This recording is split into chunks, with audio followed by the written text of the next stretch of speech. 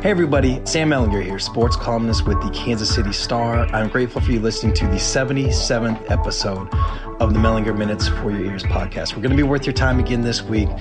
We got questions, as you probably would expect, a lot about the Chiefs, and the bonus section is also going to be about the Chiefs. We're starting this show off a little bit differently than we usually do. I usually have basically like a column here at the top that I write ahead of time and do all that, And I thought maybe this week it would be about Odell Beckham Jr. or, I don't know, some Royals thing or whatever. But you guys may have seen the news this morning. I'm recording this on Thursday, but the news this morning that Art Stewart passed away. Art is, literally, he is one of the best people that I've ever known. Like it is not hyperbole to say that he changed my life in a lot of ways. I got to know Art really well, covering the Royals, and just to be around someone who has such full joy for what they do for a living every single day, even through,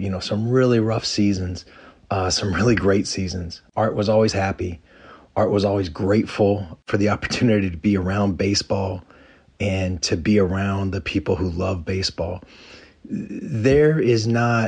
I was thinking about this today. Art Stewart worked in professional baseball for 68 years. And baseball is it's a conversation culture, right? It's storytelling. It's standing around the cage and telling old stories to, make people think or make people laugh or whatever. Art Stewart probably had more conversations than just about anybody in America over these last 68 years. And I just can't imagine any of the people that he had those conversations with did not walk away from that conversation just smiling, feeling a little bit better about their day. He had a gift, you guys. And some of you listening to this know Art. And if you do, you are nodding your head at everything that I'm saying here. And if you don't know Art, I hope that you know somebody like Art, because I think people like that are worth their weight in gold. And they make the world a better place. He just, Art, I always thought this was telling of Art. He'd always say, I was born on Babe Ruth's birthday, the year he hit 60 home runs, which was 1927, by the way. The man was 94 years old. And I just thought, introducing yourself kind of that way just said a lot about the man. He wanted to make you smile. Being born on that date was important to him because it was a connection to baseball. He'd always say that his mom used that fact to tell him that he was always meant to be in baseball. Art didn't grow taller than 5'6". He was a small man with a big voice, a twinkle in his eye when he told a story, a lot of love in his heart, but he was a small man. But he never saw it that way. And I think that he was like the biggest guy in any room that he went into. You know what I mean? He had a way of commanding a room without it being egotistical. Art was never egotistical. It was never about him. He got a lot of attention, at least relatively speaking, compared to other scouts. But he never... I don't think I ever heard him tell a story where it was about him. He was a character in a lot of his stories, but I don't think that there was ever a story where the purpose of it was for him to tell you what a great scout he was. You know what I mean? The purpose of his stories was to tell you something about baseball, the great game, he always called it. He wanted you to know more about baseball. He wanted you to love baseball the way that he did. Or maybe the story was about somebody else's accomplishment, a great scouting job that somebody else did. He loved telling the Bo Jackson story, and he loved telling that story because the story was about Kenny Gonzalez, who was the scout for the Royals that just stayed on Bo and got to know his mom and built trust. And that's the reason that Bo became a Royal. Sometimes I've wondered, and you guys know my thing with Bo, right? The athlete of my youth. Sometimes I wonder if Kenny Gonzalez didn't exist or if Kenny Gonzalez didn't have the relationship with Bo's mom that he did. I mean, the easy thing is to say that Bo would have played somewhere else. I don't know that Bo would have played baseball. He loved baseball. And I think he wanted to play baseball even when people didn't think that he would or even should. But I think that he signed with the Royals in large part because of the relationship that Kenny and his mom had. Art loves stories like that. God, he had a million stories. The player that signed for a stove because the prospect's mom was trying to bake some cookies, for the scout that was in visiting, and the oven wouldn't work.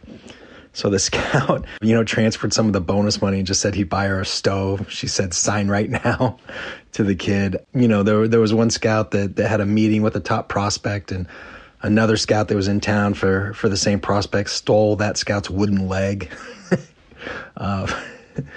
The scout with the wooden leg ended up signing the player anyway. There was just a million stories like that Art loved to tell. And there was always a purpose to him. It was always to build connections. It was always to help you get some of that same joy that Art had. Look, we'd all be so lucky as to have a career like Art where we get to do something that we love and do it for so long, right? But I think we'd all also be lucky to continue to have that same attitude and gratitude for that job and for that work and for that life. And that, to me, is one of the most important things about Art. That's one of the things that I think about the most, is just he never got tired of it. You know what I mean? Like, I'm sure he had bad days. I assume he had bad days. He's not an alien, but he never showed it. I don't think anybody ever had a conversation with Art, oh man, he didn't get much sleep last night. You know what I mean? Or, whatever. He had a bad day at the office. Art never had a bad day at the office. Look, there's a lot of stories that are going around the baseball world right now, and a lot of people who are saying some really incredible things about Art. And I know that we all kind of have this tendency sometimes when somebody dies to sort of got him up a little bit, right? To whitewash any of the weaknesses or the negatives that they had, and just focus and even amplify or embellish the strengths. But I'm telling you, everything that you ever hear about Art is true. The guy was just different. He, when he told these stories on the punchline, his voice would always crack. And it was almost like he was surprised himself every time. I swear, this kind of thing is probably made up, but I swear you could see like this twinkle in his eye as he told certain stories. Maybe I should have said this earlier. I wrote a book with Art. Some of you guys might know that. I'll never, when he called me to ask if I would do it with him, I was just like honored. You know what I mean? That a person like that would think of me in that way and trust me with that story and want to talk to me as much as that required. And I'm telling you, that was the easiest book that anybody will ever write in their lives. I didn't write a book. I just talked to Art and recorded it and then wrote down what he said. He once there was a time where he's like, what, he read through it, and he said a lot of nice things. He was like, there's a certain way that people talk. And he's like, you just captured that so well. And I was like, dude, Art, I just wrote down what you said. These are literally your words. There was no, they're writing an autobiography with somebody can be a tricky thing because, the way people talk sometimes. But God, Art, it was just so straightforward and so easy to do. I know I get corny around baseball. I love baseball. But Art represents a specific and pure part of baseball that I hope never leaves. And I think it's why a lot of us fall in love with that sport in the first place. It is about optimism, and it's about joy. It's about positivity. It's about telling stories. It's about Art, that guy is just embodied baseball. I miss him, already. And it'd been longer than I'd like to admit since we talked. And he lived such an incredible life. But I miss him. I wish I was able to talk to him one more time. God, what a guy. What a guy. Okay, guys, you know what? We're gonna skip the spiel this week. You know what it's all about, and you can do this stuff if you want. But I just wanted to talk a little bit about my friend. Okay, I promise the rest of the show will be maybe a little will be different, be more like normal, I guess. God bless you, Art. What a life. Okay, guys, we'll take a break.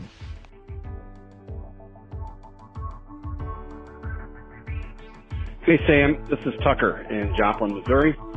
I tried to submit this for the Minutes written column last week, but it didn't. I don't think I made enough sense with it when I was writing it, or maybe you just didn't find it interesting enough, which is fine. But I'm going to give it another shot here. And the Chiefs Green Bay game yesterday, I think, reinforces my thought a little bit.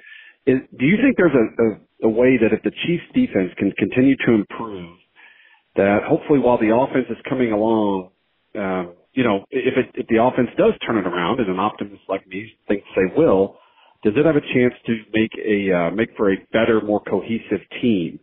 And what I mean by that is, a couple of years ago, 2019, when Mahomes was hurt and the Vikings came to Arrowhead, and a lot of the defensive players were pissed after the game because a lot of Chiefs fans had sold their tickets to Vikings fans, and I think the Chiefs defense felt like, hey, okay, so we're not worth coming to watch. If Mahomes is out, the Chiefs fans don't seem to want to watch it. So in football now, I think there's always, most teams have one side of the ball that's more dominant than the other. Certainly for the last few years in Kansas City, it's been the offense that's gotten all the attention and carried the load.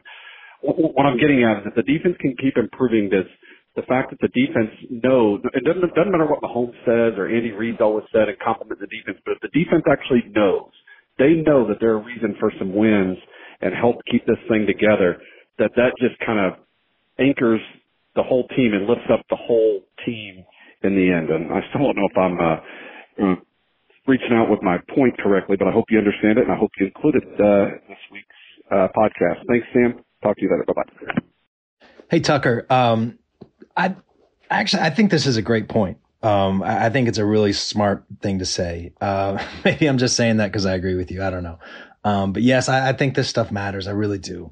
And I don't want to get too far into the weeds of like a direct comparison to 2019, just because seasons are so different. But it's worth remembering that there could have been a divide in that locker room 2 years ago between the offense and the defense. There absolutely was a divide the previous year. You remember that. And it could have been going that way again during those two home games that Mahomes missed in 2019. And Arrowhead Stadium turned at least 50-50 into Vikings and Packers fans. And I think we have pretty recent evidence that Packers fans will show up here no matter what, right? But a lot of guys on that defense justifiably felt like fans were sort of bailing on the team. A lot of fans sold their tickets because the guy they wanted to see wouldn't be playing. And it was a lot of factors all coming together at once. But I thought it was significant that Chris Jones was, the one speaking on behalf of his teammates, saying that they didn't like that. They didn't appreciate that.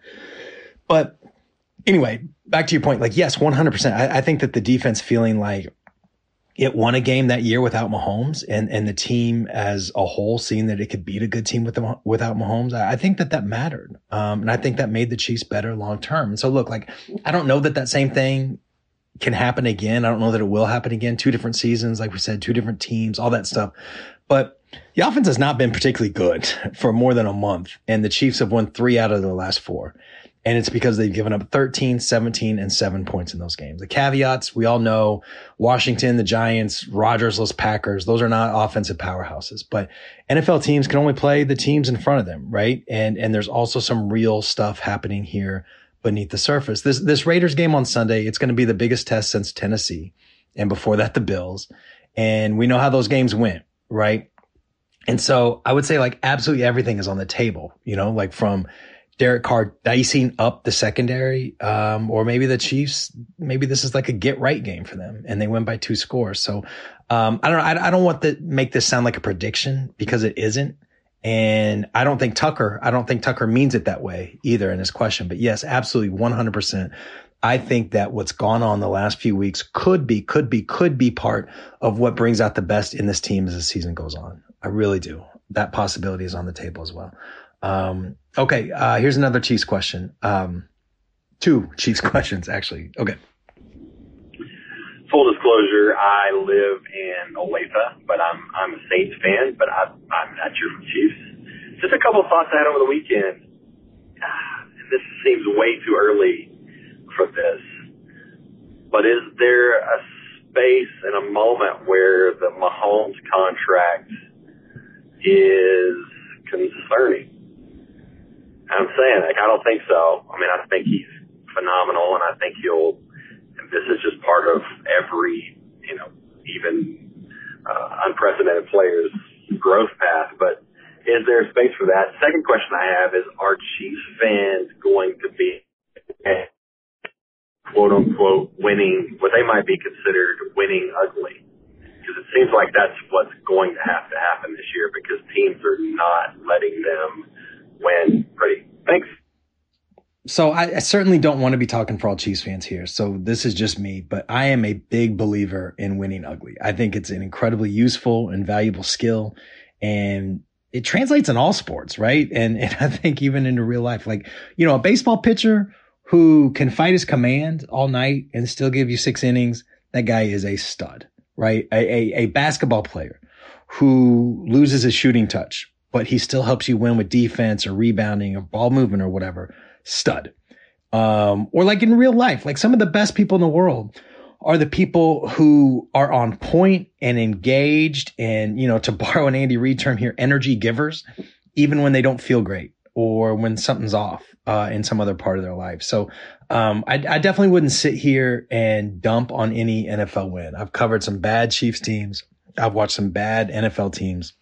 We all know how hard this stuff is, but I think you have to sort of earn the right to say you're winning ugly. You know what I mean? Like you earn it by winning pretty, right? Like the Chiefs really have not played what I would consider like their best game. You know, or maybe another way of saying it is I don't think they've played what anyone would consider the best game or anything close to it from a team that's a legitimate Super Bowl threat.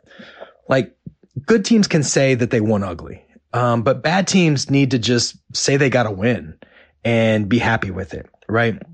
So I think the Chiefs need to play well against a good opponent. You know, they need to win a game that makes you feel better about the team. Do stuff like that before we can give them a lot of credit for winning at less than their best. Because like at this point, if we're honest, like what's their best so far? You know what I mean? So now the other part of this, the Mahomes contract, look, his cap hit goes from $7.4 million this season to $35.8 million next season. And then up to $46.8 million the year after that. And it stays above $40 million for the rest of the deal. So look, contracts can be redone. And Mahomes' deal has a lot of opportunities to move money around, but this is money that they're going to be spending in the future that they aren't spending right now. So is it a concern? I mean, yeah, like you're effectively paying $28 million and then $39 million more, just an increase, $28 million more next year and $39 million more the year after that for the same player you have right now, right? So $28 million, that is more than the combined cap hit this season of Chris Jones and Tyrann Mathieu. $39 million is more than Jones, Mathieu, and Travis Kelce. So look, in fairness, the cap is going to go way up next year and way up the year after that. And, you know, barring literal pandemics, it should keep going up as long as Americans enjoy watching football on television. So if it's a concern, I mean, like it's a concern that every team in the league would love to have, right? Because it's a concern about having the league's best I still think the league's best quarterback under long-term control at a price that I think will soon not be the highest in the league. So look, the front office will have to be even better about keeping the books right. And the margins will be a little bit smaller when Mahomes is taking up 14% or whatever the cap compared to the Super Bowl year when he was taking up 2% of the cap. And, you know, this isn't the point, but, you know, someday there's going to be an interesting discussion to be had about the strategy of paying for quarterbacks and other star players. But anyway, that's for another day. Because I think for now, the point is that the Chiefs, like every team in the league, they're going to need to continue to hit on draft picks like L'Jarius Sneed and be judicious about giving out big contracts because the quarterback is about to take up way more of the salary cap. But I think we're also under the understanding that this is a much better situation than paying a bad quarterback big money or even having a mediocre quarterback on a smaller deal. So the truth is that Mahomes still won't be making what he's worth to the Chiefs. You know, even when he's making $40 million a year, won't be making what he's worth to the Chiefs as a business or as a football team. So, you know, if it's a problem, you know, like the line in the wire, right? That's one of them good problems. So, okay. One more question. This one from Brad. Hey, Sam, this is Brad calling from Springfield, Missouri. As you and other media members have mentioned, it can be hard to get a truthful and honest answer from NFL teams, executives, coaches, players, that kind of thing. So my question for you is, if you had truth serum and only able to use it on one member of the Kansas City Chiefs organization, who would it be, and what are the top 2 or 3 questions you would ask them? Thanks. Bye. Yeah. Look, I love this question. You guys probably know that. And I love this question for a lot of reasons. I do think it's possible to get closer to the truth when you're able to talk to people alone or on the phone. And I actually think that to whatever extent I've been able to build relationships with people around town over these years, it's been in those moments, or maybe by word of mouth, like whatever. But I think people need to know that you're not going to twist what they say. They need to know that you care more about, getting to the truth than some sort of like take that is all taked for attention. You know what I mean? But really, I'm not answering your question with any of this, am I, Brad? Okay. So to answer your question, let me say this. And I don't know if this is cheating, but my answer is Clark Hunt. Every day and 6 times on Sunday, I would ask him more questions than I probably should about 2012, about Scott Pioli, about what he thinks he missed and how much of missing it had to do with him not living here. I would ask him what his plan B was in 2013 if Andy Reid didn't come here. I'd ask him if, in hindsight, how fully prepared he felt to take over for his dad in the late aughts. I'd ask, what unique contributions he thinks owners make to football, to the NFL, and whether he thinks the CBA and revenue split currently on the books is fair to players. I'd ask him a lot about his pretty wild place in life. He is the son of a billionaire who was also the son of a billionaire. And I wonder if he just internally struggles with, sort of the inevitable comparisons to a father's legacy. He loves his dad, but the inevitable comparisons to a legacy he knows he can't match, and about what he thinks was broken when he took over the club and what he thinks he does better than his dad.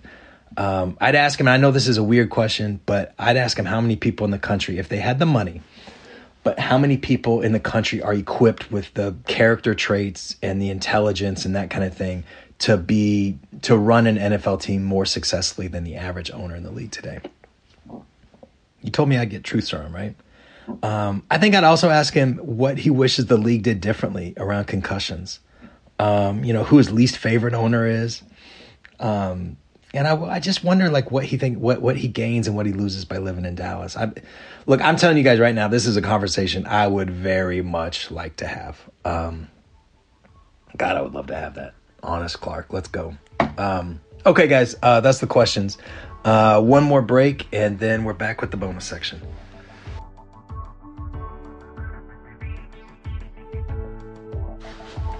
Okay, guys, let's finish strong. And the bonus section, I might blow this out into a column next week. I'm still trying to figure that out. But I just keep thinking about how the Chiefs, and look, maybe Sunday night is going to prove me wrong, but I just keep thinking that the Chiefs are just not the mess that many people seem to believe that they are. And we have this recent precedent that we talked about a little bit earlier from 2019. The human mind just works in a weird way, and look, I'm as guilty as anybody else on this, but it's just wild to me how short our memories tend to be, and how we constantly believe that whatever's happening at any particular moment is what's going to happen forever going forward. The clearest example I have of this goes back to 2014 in July. And at that point, Dayton Moore and his front office, they were about 8 years into it, and they had one winning season. They had no playoff appearances. They had what looked like a promising season, in 2014, had dipped below 500. They had a particularly rough stretch in July. And I wrote a column around that time, July 2014, that basically said that without a major turnaround the rest of the season, there would have to be some tough decisions and probably some big changes made. People would be fired. And the reaction to that column was like white fire. And I mean, a lot of people were really angry at me for not saying that Dayton and Ned and everybody else in the organization needed to be, not just fired yesterday, but fired and dragged to KC Live for people to gather and throw tomatoes at them. You know what I mean? And look, you know what happened the rest of that season in 2014, right? Like the Royals got within one swing of winning the World Series. And I guess I'm like petty enough to remember the names of, but not quite petty enough to name them here publicly. But there were a lot of people around town, including people who get paid to talk about sports, who were mad at me for not wanting people fired in July. But by September, October of that year, like had amnesia and pretended that they were always on board, you know? And I'm just bringing this up because I think history might be repeating itself a little bit right now, or at least the opportunity. The Chiefs are 5-4, and they are not close to the team that a lot of us expected. And while like I don't think I've seen anyone with credibility or a big following or anything like that call for anyone other than Dan Sorensen to be fired, like I do think we're getting close to a situation where people are thinking that the season is a waste, when in fact everything remains in front of the Chiefs. And so anyway, with that in mind, I went down a sort of rabbit hole this week, trying to find things that people were saying exactly 2 years ago. After the Chiefs lost to the Titans, they fell to 6-4, which would be the Chiefs record if, but that would be the Chiefs record if they beat the Raiders this weekend. Stuff was pretty funny, and I referenced some of it. I might reference some of it in the column, but I wanted to play it for you here. This is good stuff. All right, here's Kyle Brandt on Good Morning Football after the Chiefs lost to the Titans. Yeah, I mean, they've lost 4 or 6 games. Like, Mahomes can't just jump past your way out of real problems. It's great highlights. Nicole and Tyreek was crazy yesterday. The reason it's real problems is because of expectations. They want to win a Super Bowl. Yeah. They're not about getting to the playoffs. They want to win a Super Bowl, and they deked us with that defense. The Vikings last week, what they did to Aaron Rodgers, like maybe the Chiefs defense is finally decent. They were not decent yesterday. They're not going anywhere. And here's Colin Cowherd. And look, like, to be fair, I know that this is what Cowherd does. He throws stuff out there that he may or may not believe. Like, his job is literally to get a reaction from people one way or the other. But he had a really big week on this, you guys. And I'm not playing the clip where he says the Chiefs are built to get Mahomes MVP awards, but not Super Bowl rings, just because I thought this clip was a little bit funnier. Okay, here it is. But I was thinking this morning, the 8 biggest games in Patrick Mahomes' career: AFC Championship lost, AFC Division Round won, Monday Night Football against the Rams, game moved from Mexico, lost, against New England, Sunday Night Football lost, in Seattle, Sunday Night Football lost, that Thursday night game against the Chargers with playoff implications lost. This year, Mahomes against Deshaun Watson, that was the game we were like, oh, that's the game of the weekend, lost. And Sunday Night Football against the Colts, when we were shocked, Jacoby Brissett went in there, ball control lost. 1-7 in your 8 biggest games. Yes, you blow out bad teams. Yes, you're unbeaten in September. Yes, you can throw the ball and not look. I get it. I need you to win more games against TV games. You know, we always roll our eyes at Kirk Cousins, and we all know Mahomes is better than Kirk Cousins, but you got to start winning those Sunday games and the Thursday games and the standalone games and the pressure games. You got to start winning those games. Kansas City doesn't win those enough, and so they're out of my Super Bowl bubble. What was that? That was one bubble. And then the last one we're going to play for you, and I mean, this might be a little gratuitous because I have to be honest, I don't know the fella's name here who's talking, but the words here from the Worldwide Sports Radio Network, I mean, this is too good not to play. Check this out. The Raiders have a longer Super Bowl window than the Chiefs, as presently constituted. Have we realized how reliant this team is on Patrick Mahomes? The Chiefs throw the ball a ton. They can't run the football, and they can't stop anybody on defense. This is why I'm concerned about their future. What happens when you have to pay Patrick Mahomes $40 million? You know how much cap space they have? $1.5 million. You're telling me I shouldn't be a little bit concerned about Kansas City? The Raiders' Super Bowl window is open. They have cap space, draft picks, and players under reasonable contracts. Derek Carr is under contract for $25 million per year, and they have $50 million and $83 million in cap space over the next 2 seasons. They run the ball well. Josh Jacobs is a stud. Carr is accurate. They have a young developing defense, a good O-line. The Raiders are in a really good spot, and I think it's a better spot than the Chiefs at this point. You guys, how good is that, right? So, again, look. Keep in mind that with a win on Sunday, the Chiefs will have, the same record that they had when people were saying these things about them 2 years ago, you know, and that was a few months before they won the Super Bowl. So look, let me be triple sure that I'm clear here. This is not me saying the Chiefs are about to start their Super Bowl push. I don't know, and the burden of proof is on them. What I'm just trying to do is point out that as sports fans, we have this way of like convincing ourselves that we know a lot more than we do, and that the future is a lot more predictable than it really is. Look, would I bet on the Chiefs to make the Super Bowl? No, probably not. But I also think the offense just played a game with no turnovers and is basically just waiting on Patrick Mahomes to be himself again. And I think that's a pretty good bet.